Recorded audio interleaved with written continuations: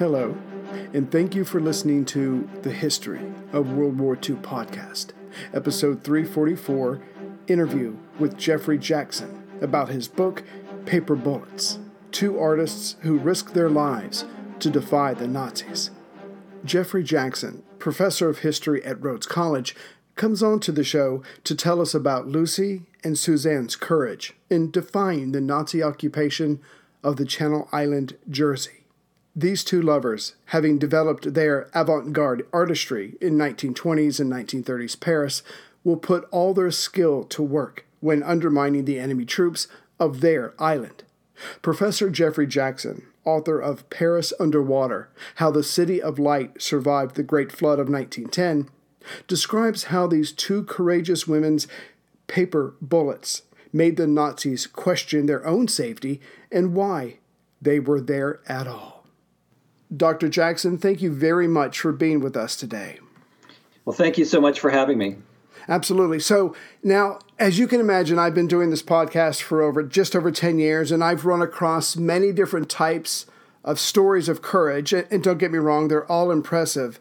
But this one, I had never heard of these two ladies before. I never heard about this unfolding drama and the war that they waged on the occupiers. So what really impressed me is that, and again, this should never be forgotten, but your story, I think, demonstrates anybody, no matter how physically weak or frail or limiting or whatever, if they have a moral compass, when they're in a situation that they feel is wrong, their instinct is going to be, and however they can, to fight back, no matter the odds or the consequences. I think that's a really great point, and it speaks to a couple of things about this story that really sort of appealed to me and drew me in when I first found out about it and first started working on it. First of all, I think it's I sometimes talk about this as the World War II story you've never heard before, Exactly. because it's a story that really has kind of slipped through the cracks. For most people, don't really know anything about it. So to talk about these two women is really a great way to sort of bring a different story to life and to help us to sort of see the war from a different perspective. But then I think, as you say, the moral element, the human element, and to think about what they did, the risks that they took, and they, especially given who they were. And the kinds of things that were at stake for them. Right. It was really sort of remarkable. And so whenever I've spoken about this story to audiences or on interviews like this one, there's really just a sense of how inspirational their story is. Absolutely. Yeah, so you and I were talking before we started recording, and I was telling you that, my father was in the Air Force, so I've lived practically the first 16 years of my life on Air Force bases, and then we moved out to the country. So very simple existence.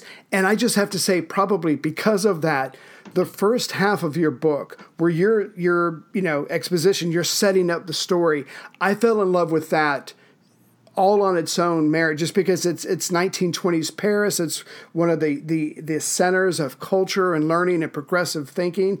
And I know that you have to write that part of the book to get to the other part, but that first part all on its own, I absolutely loved it, enthralled me. I felt like I was in Paris, sitting at a little table, having these great discussions with these people, and of course, pushing all the boundaries, which we're going to get into in a moment. But if you could, for us to set up this story, can you introduce us to Lucy and Suzanne and maybe tell us a little bit about their lives in 1920s Paris?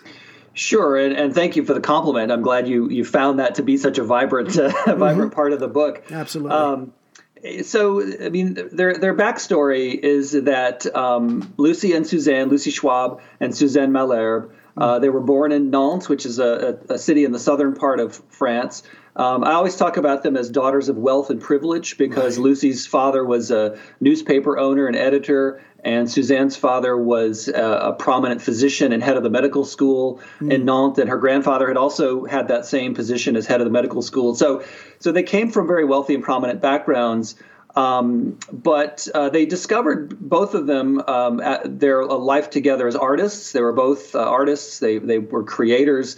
And so it makes sense that they would move to Paris because Paris, as you say, in the 1920s, right after World War I, was a vibrant place. Of course, it was also still recovering from the war. It took many years to recover from World War I. There was a recession right after the war. But it was also a place for new beginnings for a lot of people. A lot of people moved to the big city after the war, and they were part of that. And so, as artists, as creators, they were able to plug into this really kind of amazing scene. They had some connections to it already because Lucy's uncle was also a famous writer, and he had sort of opened some doors for them even earlier on when they used to travel to Paris to visit with him. Right. And his wife was an actress, and so they had entree into a lot of these scenes. But they moved to Paris and made a new life, and they opened up their home. They created a space inside of their apartment where they would invite writers and artists and musicians and poets and others to come and spend time with them. Mm-hmm. They would go and visit with others. There are famous bookstores in Paris where they would go and hang out with other members of the artistic scene. And of course, they were also partners. I mean, they were a couple. They were a lesbian couple. And so that was a whole other scene that they were able to plug into and to kind of find themselves and find a social world there. Right. And so they had a lot going for them before they left Paris and went to Jersey in 1937. But you're right. It's such an amazing part of their story. Even if they hadn't been involved in resisting the Nazis during the war, just that part of their life alone would make it a fascinating biography. But of course, it's also the backstory to what they go on to do later on in life. Right. Now, when they're in Paris, I know that one, obviously, like you said, they come from money so they don't have to work, but it's not like they're just laying around. They are involved in a lot of creative projects. They had a favorite camera. They would take pictures, and there was some writing going on as well.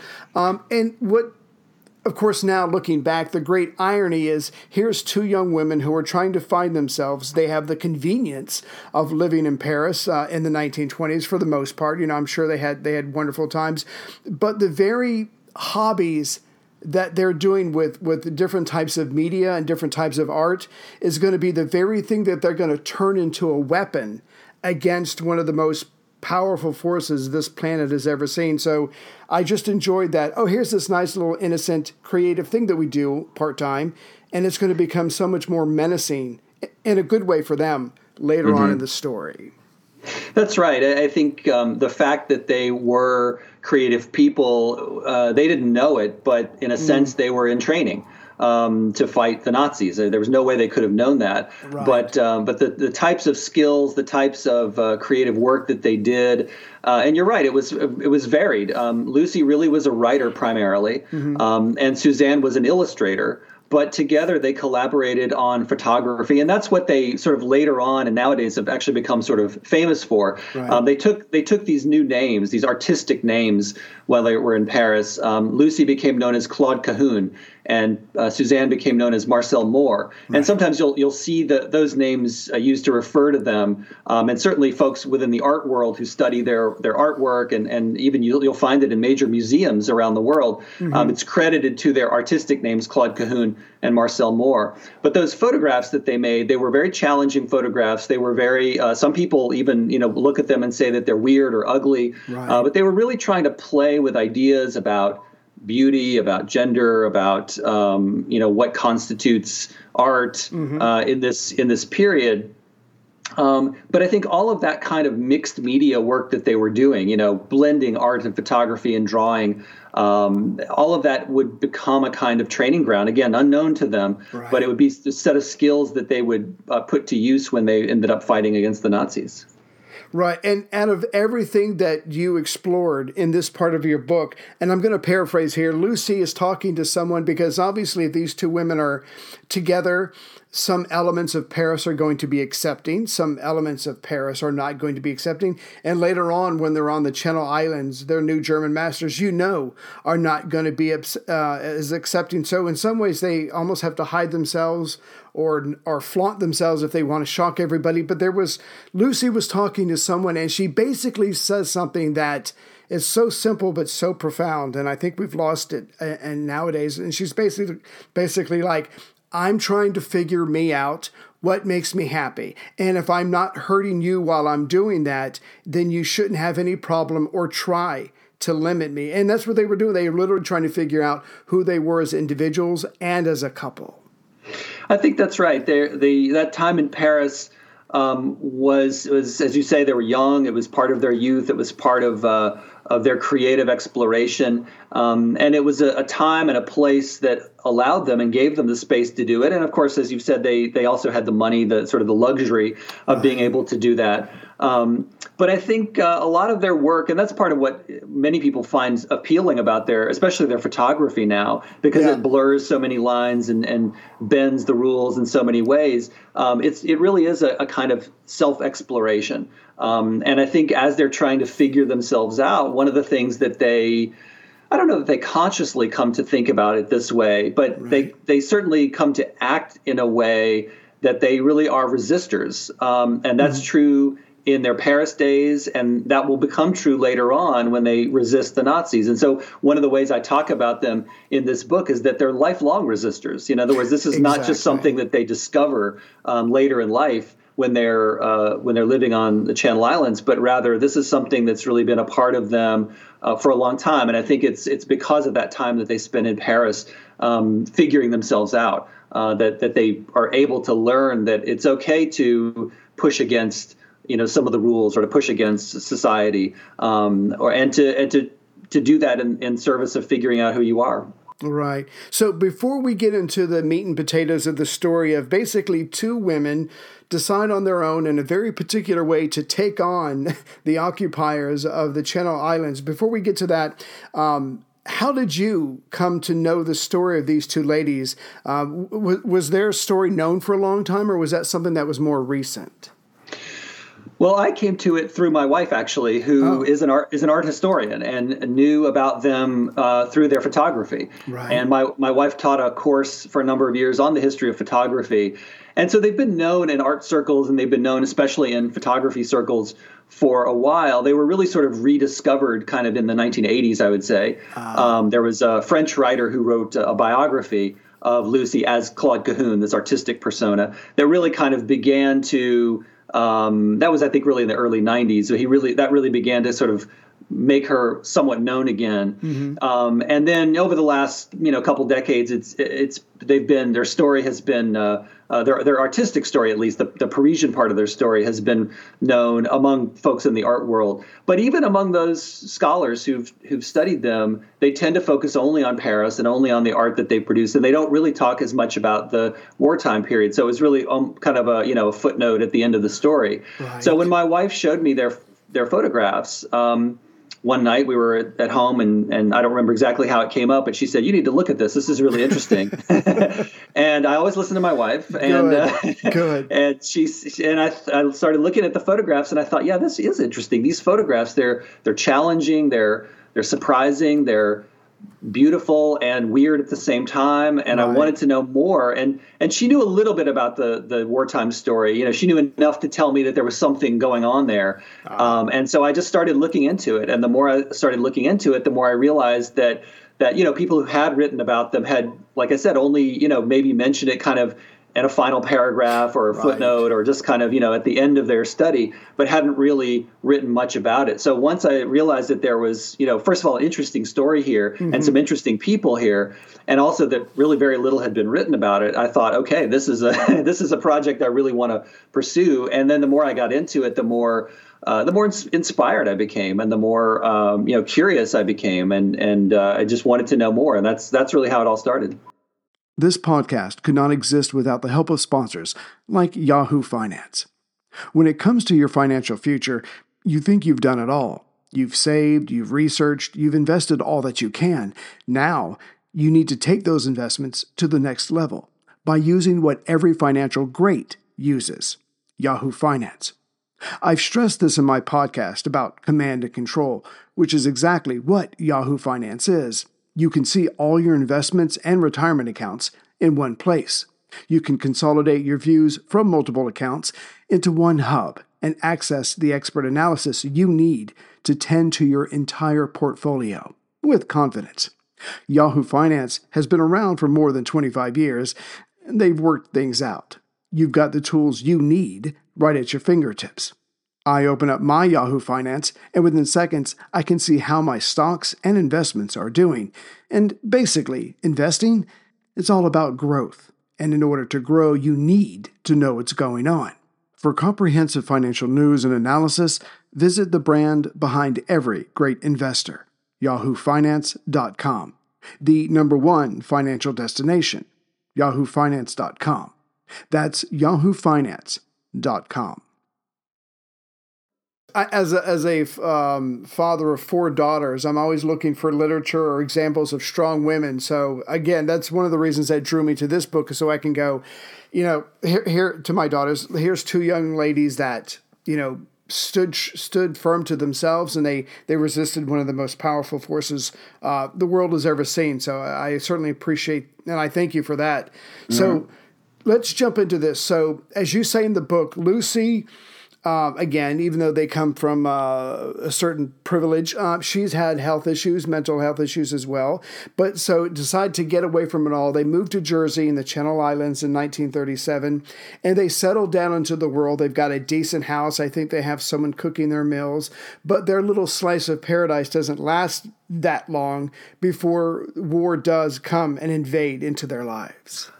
That's right. They moved to Jersey because it is an escape for them. Paris in the 1930s has become a difficult place. The Depression, of course, is underway. Right. Politically, it's very divisive. There are people literally fighting in the streets of Paris over politics. Mm. There are sort of French fascist and proto-fascist groups that are on the rise. As well as anti-Semitism. And we haven't talked about it yet, but Lucy's family, her father's family, was Jewish. Right. And they were not practicing Jews. They had assimilated, and her mother was actually Catholic. But Lucy had come to know about her Jewish heritage from her grandmother and had embraced elements of that. Mm-hmm. And so with anti-Semitism on the rise in Paris, in addition to, as you mentioned, Lucy's health issues, physical health, as well as depression and mental health issues, they decided to go to Jersey because it was a place they knew. They had been there before. They'd vacationed there. Lucy's family had vacationed there even many years before. So it was familiar territory.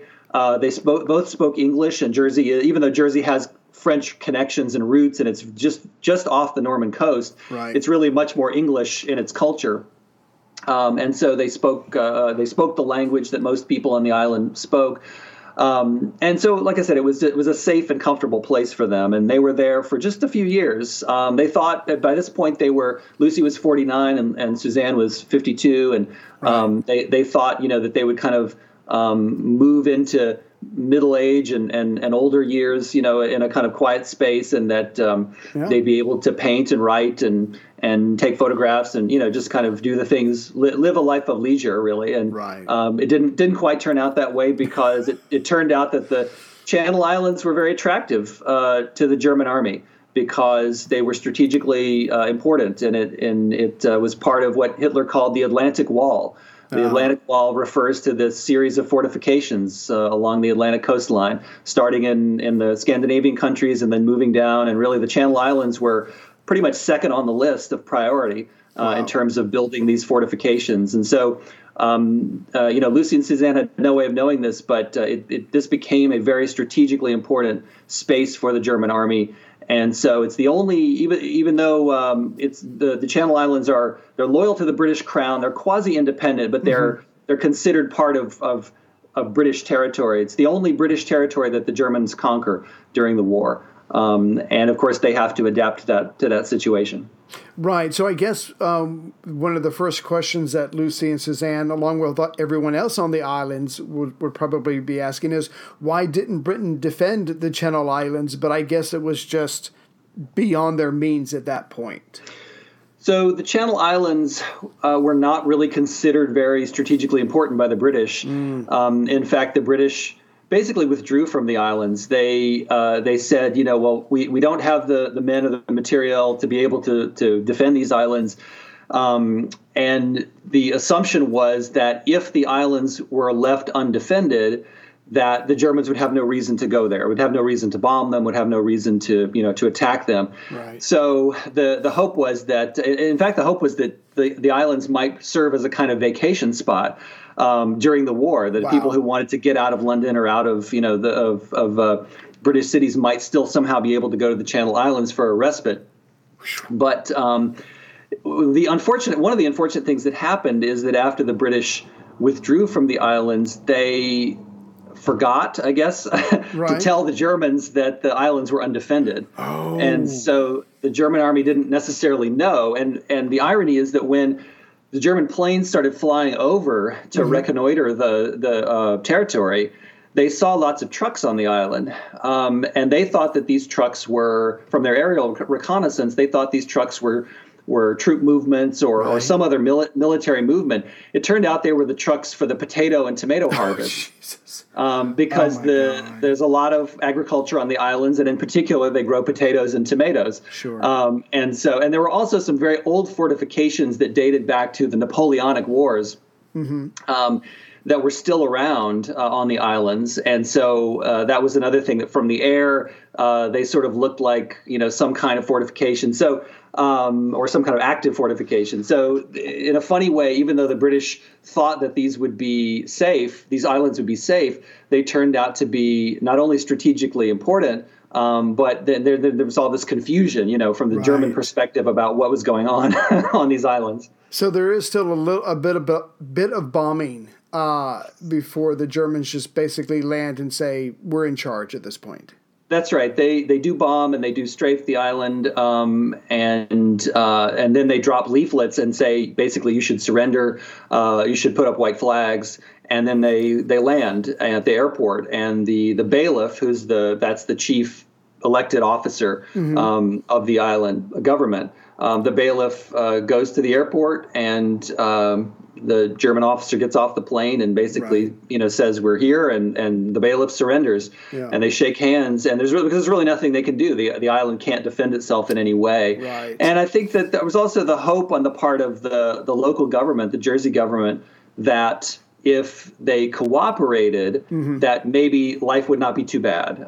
They spent a lot of the war trying to sort of work with the Germans and to cooperate in some way, so that local government could go on, that could be preserved, as much of the local way of life could happen. Right. And that is a large part of what did happen. There was a kind of active cooperation, and many people ended up working for the German occupation force. They sort of had to. They didn't really have much choice, but large numbers of people ended up working for the Germans. Right. But you make a good point. So the Germans are going to be a lot nicer to them than they are in the East, obviously. But when the phony war is over and Germany invades Western Europe, you've got to think that the people on the Channel Islands still had time to make good their escape. And in fact, some do. But Lucy and Suzanne, who certainly have the means to, I guess, head to Britain before the island is occupied, but they choose not to. Was that just their home at this point, or what were they thinking? You're right. They could have escaped, and many people did. A lot of people. There was a period right at the beginning of the war where a lot of people left, and Lucy and Suzanne went to the docks, and they watched this happen, and they watched people try to figure out what to do with their belongings and how to deal with things. And I think it was kind of distressing in a way for them. They actually did consider it. I mean, Lucy in particular did think about going back to France, possibly, or maybe to Britain. But I think there were a couple reasons why they didn't go. One was that they realized, first of all, that, and they actually, I talk about it in the book, they sort of have a fight about it. They basically realized there's nothing that they could do. They say, well, what could you do? Suzanne even says this to her, with your health conditions, what do you think you could really do? How could you help if we were to go to Britain and do something there? Like, where would we go? What? So there's just sort of the practical question. But then the other question, I think, is for Lucy is that she wants to do something to resist. I mean, as I said before, that they are really resistors their whole lives. And so that impulse is there to do something. Right. And later on, it's only later in life that she sort of reflects on this, but she realizes that Jersey is the place where they have, as she puts it, the luxury of resistance. Because if they had gone to France or if they had gone to Britain, they couldn't really have done any of the kinds of things that they ended up doing. And so in a funny way, the only place that they really could be involved in some kind of active resistance against the Germans was to do it on Jersey, to stay there. And so they make this decision, partly for practical reasons, but partly, I think, for reasons of wanting to do something. And this is really the place that they kind of decide to take their stand. This is the place where we can do this work. Right. So, and I love that about Lucy. When you look at the photos in your book, and there's some brilliant photos in there, I mean, she's frail and she's physically ill and she's got emotional issues that she's dealing with. But it's her. She's the one going, no, we're going to find some way to stick it to these guys, to try to be a cog in the wheel. Whatever. It's coming from her. And Suzanne is like, okay, yeah. Because they love each other, they're going to be together no matter what. But the internal fire in Lucy was something that kept impressing. And it's not over with yet. There's going to be many instances of her just, if she feels like something's wrong, she's going to want to fight back. And that was very admirable. Yeah, she's definitely the one. Lucy's the one who comes up with not so much the plan, but I think you're right. The fire. It's the kind of the desire to do something. And Suzanne, this is sort of speaks to them as a couple in a way. Lucy is kind of the passion, and Suzanne was the practical one. She was the one to sort of figure out how can we, do this in a pragmatic way. And so it really is. It's born out of the relationship. It's born out of the two of them, the back and forth, the discussions and the fights, even, like I said, that they have, that I tried to recount in the book, because they're still, in the documents that I looked at in the records, they themselves recount this, some of these fights and things that they have over these issues. But Lucy really wants to do something. And so Suzanne at first does have to sort of be convinced to participate. But once she does, once she buys into this, once she agrees, Suzanne is all in. I mean, she becomes the one often to do some of the more risky resistance work that they do. And so, it really is a partnership. And I think that was true about their art back in the Paris days. These really were collaborative pieces. And it's something that's true about their resistance as well. Right. So right before we jump into Lucy and Suzanne waging war against the Nazis on the Channel Islands, just one last question to set it up. I mean, I get that they're upset that their peaceful life has been disturbed, but these two ladies have a lot to hide. There's many reasons for them to not get the attention or to do anything to arouse the suspicion of the German masters on their island of Jersey, and yet they're going to do it anyway. That's right. They do have a lot of things that probably, if you sat back objectively and said, should these people be involved in any sort of dangerous risk-taking work? The answer would be no. There's a checklist of reasons why they shouldn't have been. Like I said, Lucy's family, her father's family was Jewish. They were a lesbian couple, which also was not something looked upon kindly by the Nazis. They were involved in this artwork that they had produced, this avant-garde, very shocking in many ways art, was the kind of art that the Nazis referred to as degenerate art. Right. And they had undertaken efforts in Germany to make fun of and to mock modern art. And so and also that they were foreigners. I mean, they were French citizens residing in exile or sort of expatriates, I guess you would say, but they were residing in this British territory. So that made them potentially suspicious. What are they doing here? They're outsiders. And then, of course, as the war goes on, they have a secret radio that they're listening to. Wow. They're hoarding food, which many people were doing. But they're already doing certain things. So who they are is risky. Some of the just resist, or some of the day-to-day activities that they do just to survive is risky. And then you add on to this resistance that they do, and that just really sort of increases their risk level through the roof. And yet they continue to do it. So let's jump into some of their acts of defiance or acts of risks. resistance as well. Give us an idea of some of what they were doing as they would go about their various locations on the island. So the main way that they resist, and this is one of those things that it seems like a small thing, right? But it turns out to be a really big thing, at least from the German perspective. I mean, we can talk more about why it's such a big deal, but basically what they do is they spread notes, they write notes. And most of these notes they type on a typewriter that they have in their home, and the notes were designed to demoralize the German soldiers. So these were notes that were written in German because Suzanne was fluent in German. She had a German-speaking nanny or governess that who helped raise her when she was young. So she spoke German fluently. So they were able to write these notes, and the notes took different forms. Some of them were jokes. Some of them were sort of dialogues of fictional conversations between German soldiers. Some of them were kind of more manifestos, but they were all written in German. And so they were aimed at the German soldiers. And they would write these notes and they would slip them into the pockets of German soldiers, or they would leave them on a cafe table. Wow. Or they would stick them into a German language magazine at the newsstand where the Germans might, purchase this and take it back and read it. Or they would put them through mail slots or any place that they could find to pop one of these notes where one of the soldiers might find it. And the hope was that it would sort of get inside of their heads, that it would force them to kind of think about what they were doing.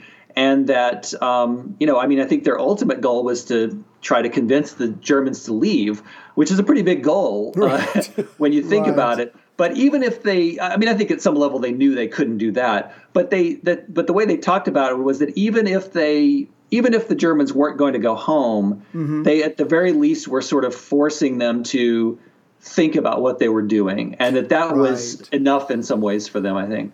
Well, you made the point earlier that in the 1920s and the early 1930s of Paris, I mean, their work was literally, their goal was literally to get people to think outside the lines, think outside the norm, that kind of stuff. And now it's being used because you can't just write a note that says, hey, German soldier, quit being anti-Semitic. That's not going to do anything. But if you can write something else that either raises doubts or, you put the onus back on the person, hey, you're fighting, but Hitler's the one that's getting all the glory or getting rich or whatever. But it's something where you truly try, and it's passive, I get that, but you're trying to make whoever picks it up and read it, trying to get them to think.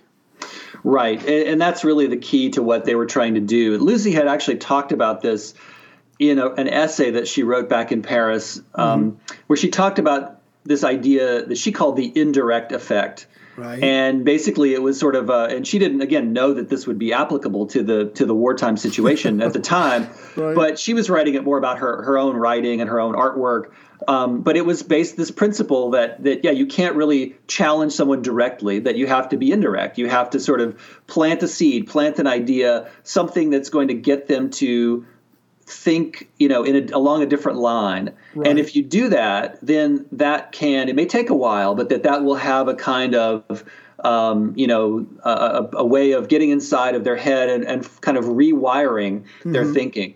And so that kind of idea that she had a number of years before the war even starts is something that's what they end up putting into practice. I think the other thing about their work that's really remarkable is that the notes that they write, most of the notes end up being written not only in German, but from the perspective of a German soldier. So they actually take on the identity of a German soldier. They call themselves, they sign these notes with this kind of fictional persona. They call him the soldier with no name. So they don't give him a name. And they have discussions about what to call him and, this persona that they've created.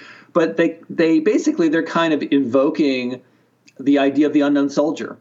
And that was a very powerful idea across Europe and, of course, in the United States after World War I. But it was especially powerful in Germany. And so I think they understood that the idea of the unknown soldier, going back to the trenches of World War I, was something that could really kind of speak to the soldiers that they were writing to. And also the idea then that if this really was somebody from within the German ranks, that was the other part of it. If this is somebody from within the German ranks, then somebody reading that note might say, hey, one of my fellow soldiers is thinking this. Exactly. And if that's the case, then maybe, what's going on? Is there a conspiracy? Is there something I don't know about that, somebody else does know? And so that was another way to kind of play with the thinking and to get inside the skin and inside the heads of the soldiers. Yeah. And so the response that you just gave reminded me of that one line in your book, and it's an important distinction. This is not propaganda. This is psyops. This is psychology. This is something else, but it's not just simply lying to your enemy to try to get them to believe something. This is literally messing with the minds of the people who have control over you. That's right. I think it's, and I talk about it as a psyops campaign. And one of the things that was interesting to me as I was doing the research for the book, I was also able to look at documents from the Allied psyops division. And the title of the book, Paper Bullets, actually comes from a document that I found from Allied psyops. Right. It was a training manual that they were using to talk about, to explain to soldiers who were dropping leaflets behind German lines, why this was an effective form of warfare. Mm-hmm. And in one of these this training manual, it used the phrase paper bullets to describe what was happening. And so Lucy and Suzanne were not connected to this Allied psyops campaign. They, as far as I know, they didn't know anything about it, but they had kind of come up with their own version of it independently. Yeah. And I looked at some of those Allied psyops pamphlets, and in some ways they were very similar. They were doing some of the same kinds of things, trying to convince German soldiers that the war was a lost cause. There was no reason for you to be here. You should surrender. You should go home, back to your family. They invoked family a lot. Lucy and Suzanne did this as well, saying to soldiers, shouldn't you be at home with your family? A real man would be at home taking care of his wife, taking care of his children, rather than over here, occupying this innocent country. So they tried to play every different emotional button, push every emotional button that they could as a way to, again, to force people to really kind of reconsider, what are our goals here? What are we doing here? Exactly. And you explain this in the book where they use the typewriter and other materials in different ways to try to make it look like these different various paper bullets, these notes, whatever, are coming from many, many different people, not just the same two women sitting in their house working on this old typewriter. So they even factored that in to try to give it this much larger impression of what's going across the island. That's right. They would sometimes, type some notes with a sort of lighter touch and some with a heavier touch to make it look like, different typewriters were producing the notes. Occasionally they would write in other languages. They had found some text that had sort of side-by-side translations with Czech, for example. And so they would sort of try to figure out how to express the same things in the Czech language. And in order to make some of the markings, the diacritical markings and the accents and things, they would use the keys on the typewriter in different ways, sometimes even having to put the paper in upside down to make the right mark. Right. And then they would also type these meaningless codes. I mean, to them, they were meaningless, just random series of letters and numbers. Mm-hmm. But the hope was that it would look like a secret code. It would look like something that an intelligence operative was trying to pass to the Allies or something. Again, It was all about deception, but deception with a purpose, and that purpose being to make the Germans think that there was more going on here than they realized, that there was, traitors within the ranks, or that there was, someone was communicating with the Allies, or something was going on, and that one way or the other, we should really question why we're here on this island in the first place. Right. So you have these two women. They obviously have a lot of free time because they have money. They don't have to work. They sit in their house and they make up these notes. And then I guess they would go out during the day shopping, dropping it into a pocket or a hat or a wine bar, just dropping them all over the place. You've got to think eventually someone's going to bring this to the notice of the Germans, or they're going to have to put someone on it who can, begin to Sherlock Holmes this thing and figure out what in the heck is going on. Exactly, and they do. The Secret Field Police, which was the police agency that oversaw occupied territories, and they were certainly there on Jersey. So this is not SS, but this is military field police. they started finding these notes, and they kept them and they logged them, and they tried to they noted, you know, where they were found, and Right. And to try to figure out what was going on, because from their perspective, and the main person here was a man named Captain Boda. He was the head of the Secret Field Police, and Boda, you know, his big concern was maintaining order on this strategically important island. You know, this again was the Atlantic Wall. You know, and as I mentioned in the book, you know, Hitler was receiving regular updates on the status of the Atlantic Wall, of these fortifications, because it was so important.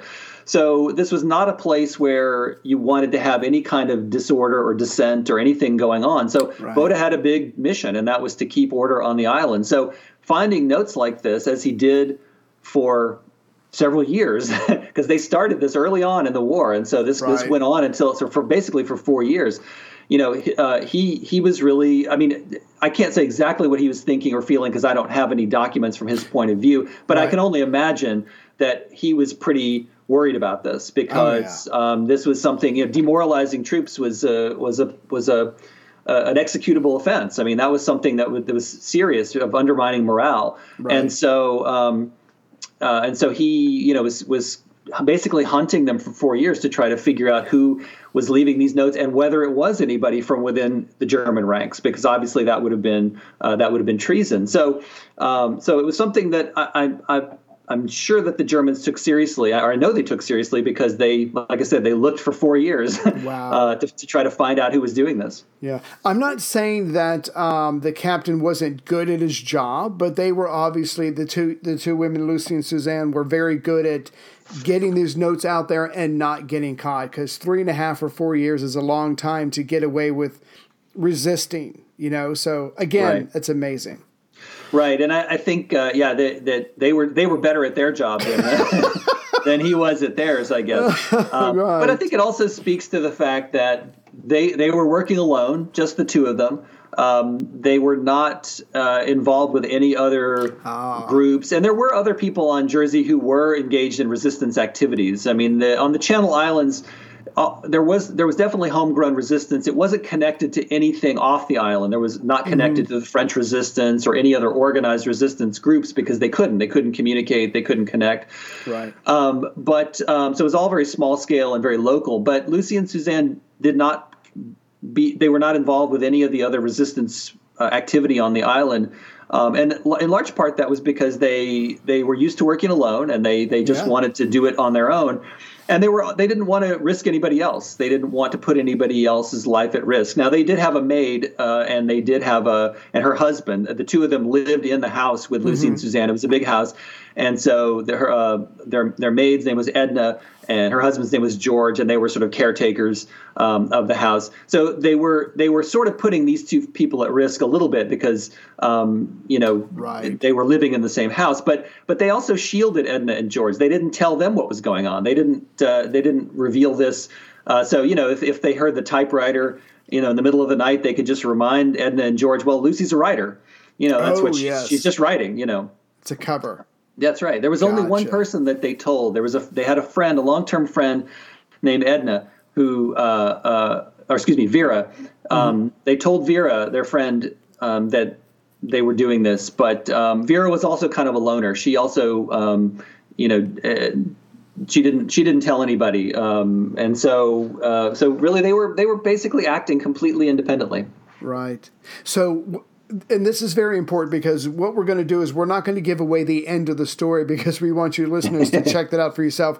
But I do want to build up the tension, because what I enjoyed very much about this book was in the middle of it, as I'm reading, I obviously don't know that this cat and mouse game is going to go on for 4 years, because again, who's going to be able to keep operating like that under the very noses of the Germans and get away with it? So the point is, this tension is building up, and every time they go out to make some of their drops, you just know when you turn the next page that, the Germans are going to get them. So what I want to do, just to give the readers an idea of some of the tension that's building up during this 4 years, is I'm going to mention a couple things, and if I could get you to comment on them, I think if we just list a couple of them, I really think that would help the listeners kind of get a sense of what's going on in the middle of the book, because it's they've already started, but yet it's not the end, and so it's that part in the middle that sometimes doesn't get appreciated. So first of all, if I remember correctly, the Germans do bring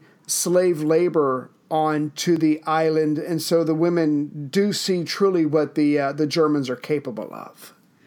That's right, and one of the slave labor camps is actually just down the road from their house. So the trucks pass by their house, and they talk about this, that some of the men from the slave labor camp, and these are men and boys, even teenagers, who were brought from the East, some from Russia, from Poland, elsewhere. They're there to build these fortifications for the Atlantic Wall. This is part of the work that they are being forced to do. But it turns out that on at least a few occasions, the men are out on the beach right in front of Lucy and Suzanne's house. And so they go out there and they try to talk to these men. And they try to give them some food, or give them, there was a pair of socks that Lucy gave to one of them, just anything to try to help these men who they realized, were in a horrible situation. And then on other occasions, there were actually sometimes men who would escape from the slave labor camps and would end up being sheltered by local Jersey families. Again, other people were involved, not just Lucy and Suzanne, but there was one in particular who spent some time in one of their little outbuildings right behind their house, and lived there. I don't know exactly how long, but at least a few weeks. And so they certainly understood the brutality. I mean, there was not the kind of brutality that you'd see in the East. I mean, the islands were not experiencing the kind of violence there, but they certainly witnessed how the slave laborers were being treated. They certainly saw at least that aspect of the bluntness of the German rule. Right, and there was also a certain number of deportations where you didn't know if you were going to be grabbed up at any, whether you were truly guilty of something or if they just thought you were. I mean, it was possible for these two young ladies to be just grabbed up and taken off the island. Right. There were a couple of rounds of deportations, and there were people from Jersey who ended up in prison camps, and the other Channel Islands as well, and prison camps, and even a few who went to the death camps. Not a huge number, but there were a few who did. But those deportations, it was very unclear. There was a little bit of a slapdash quality to them in some ways, but it certainly created a lot of uncertainty. And there were times that Lucy and Suzanne, they didn't know what was going to happen. In fact, they would later on say, later in the war, they would say, we didn't really expect to survive the war. I mean, they were pretty blunt about it. Right. And I think that it was because, they were taking such big risks, but also because there was this kind of ongoing uncertainty about what was going to happen. So when they would see deportations, or when they would see the slave laborers, or see other things going on, there was just a big question mark about what tomorrow would bring. And so I think that they basically expected every day to hear a fist pounding on their door, and for them to be taken away. But they didn't know when or if it would come. Right. And that reminds me, when they were going around dropping their notes, and at one point, we don't have to go into this, but they get so good at what they do, they actually create an entire fake magazine. But again, if you want to talk about that, you can. But as they were going around dropping their notes, they carried around a certain substance with them. It might have been in a blue bottle. I'm trying to remember. But they were ready. They were ready. They were. They carried a milk of magnesia bottle, which did not contain milk of magnesia. Right. Instead, it contained Gardinol, which was a barbiturate. And it was an overdose, and they had learned from some medical students what the right dosage would be, so that if they needed to, if they were caught, or if if it was an emergency and they needed to commit suicide, that they could do it. And so they always had, so that when they went out on their missions to drop notes, they would often wear these big Burberry overcoats, and they had big big, deep pockets. And so they would stuff those notes down in the pockets, but always in the bottom of one of their pockets was this little blue bottle that looked like it had medicine, but actually had a barbiturate, had overdose that they could take. Wow, just that determined, and of course, it's hard to beat an enemy or an adversary that's that determined. Can I get you to describe one more psyops, if you will? The banner that read "Jesus is great, but Hitler is greater." Right. It's a testament in some ways to their dark humor. A lot of their notes actually use a lot of dark humor. Right. And they paint this banner. It's not clear how they got a hold of the paint, but or the cloth for that matter, the canvas, the right. big piece of cloth that they used to paint it on. But they paint it, they roll it up, and they take it to the church, which is really just a couple hundred meters from their house. I mean, it's right there. Right. And I've been to these places. I've been to their house. I've been to the church. And so I can imagine, it probably was heavy and it probably took them, a little bit of work to do, but it was a short trip to the church, and they hung it up over the altar. Wow. And it was a church where, like many of the churches on the island, where German soldiers were worshiping.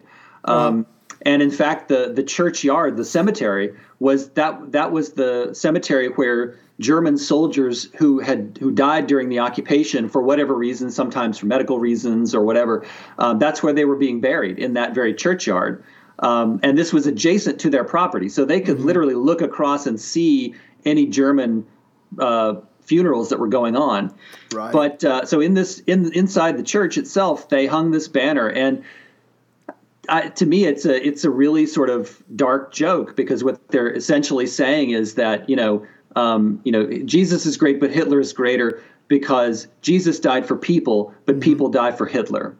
And so it's another way for them to say to soldiers, like, who are you really dying for? Who are you sacrificing yourself for? You're sacrificing yourself for Hitler. Right. And it's a way of saying, you've been duped, you've been fooled, you've been deceived. And I think a lot of their notes strike that kind of tone of trying to say to the soldiers, you are being fooled. And I think for them, it's kind of a way to reach out to those soldiers. And this is I think kind of it's hard for us to think about it this way, but I think that they see themselves as trying to rescue these soldiers.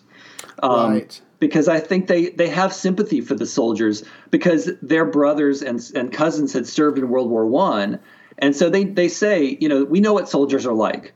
And so they understood the humanity of these soldiers. Even though they disagreed with Nazism and disagreed with the occupation, obviously, they still understood that these were men, and that they were human beings. And I think that they wanted to somehow reach out to them and say, leave this behind and come back to the rest of humanity. Right. And I think a banner like that, as well as a lot of the notes, were an attempt to try to. That's where that indirect effect, that provocative way of thinking, really came in. And just in case I haven't done a good enough job, I apologize. We're not just talking about a few notes. I mean, they were able to make several at one time. And like you said, this went on for 4 years. And so when the Germans finally do find out who's doing this and they arrest these two ladies, like you said, the Germans have a collection of the papers, but I'm beginning to think that they have a very small percentage of the work produced by Lucy and Suzanne. That's right. They have about, at the trial, when they're put on trial by the Germans, they have about 300 or so, 350 of the notes. Right. But they get, during interrogation, they get asked, how many notes did you produce? And neither of them had been counting. And so, sure. They sort of say, oh, well, that's only about a third of what we did, or that's only about a quarter of what we did. Right. And it doesn't, the exact number is unknowable to us now, but undoubtedly it had to be hundreds and hundreds of these notes, because it's true that they were often, because they were using very thin paper, where they could put maybe 10 or 12 sheets into the typewriter at once and hit the key hard enough that it would make an impression on multiple sheets of paper at once. And so if they were doing, some of these notes in duplicates, or not even duplicates, but, multiples, right. and sometimes typing and retyping the same message over and over again, then, I can only speculate how many notes they ended up producing. But I mean, it certainly hundreds and hundreds of notes. It could have been even thousands. It's Right. really unknowable. I guess that brings up the good point. If you're one of the commanding officers and you go, so you're telling me we've only got 1/3 of their notes? Does that mean a whole bunch of German soldiers have been finding these notes for years and not turning them in? I mean, it might scare the leadership to know that that's true. I think that's right. I think, some soldiers undoubtedly just toss them away. Right. Perhaps out of anger or perhaps out of fear that if somebody finds this note on me, I'm going to be myself put in prison. Right. But it does beg the question, what happened to all these notes if they were putting them in the pockets of soldiers or leaving them around and soldiers were finding them, maybe the message was getting through, at least to a few people. Right. So this is where the story obviously turns a little dark because they are arrested, they are questioned, the Germans have evidence on them, but we're going to save that for the readers. But if I could end on a semi-light note, could you just share the moment with us in your book where Lucy is being sentenced or she's being questioned, and it gets to the point where she's actually, I don't know what the proper term is. Is she mocking the judge? Is she baiting the judge? I don't know, but there's a moment where her defiance shines through even to the German judge who's got control of her life. Right. And actually I would expand and say both of them. It's not just Lucy, but Suzanne as well, because Suzanne is the one who's fluent in German, and the trial is being conducted in German. Right. And so Suzanne was really the one who was speaking for both of them. Lucy spent much of the trial sort of looking around and trying to figure out what was going on. There was a translator who was offering a kind of very loose translation of what was going on, but and that was part of the issue that when Lucy heard the sentence that was rendered against them, she started asking questions, and I think it was a little bit of both, partly confusion, but also partly a kind of, like, you got to be kidding me kind of thing, and I think she was giving them some pushback. But Suzanne had been doing the same thing too, and in fact, throughout the trial, where throughout the entire trial, Suzanne basically, again, speaking for both of them, says, yep, we did it. We are not hiding it. We have no desire to try to fool you. Yes, we completely confess to this. And then kind of offer justification, and to say, well, we were defending ourselves. Why you wouldn't do anything differently.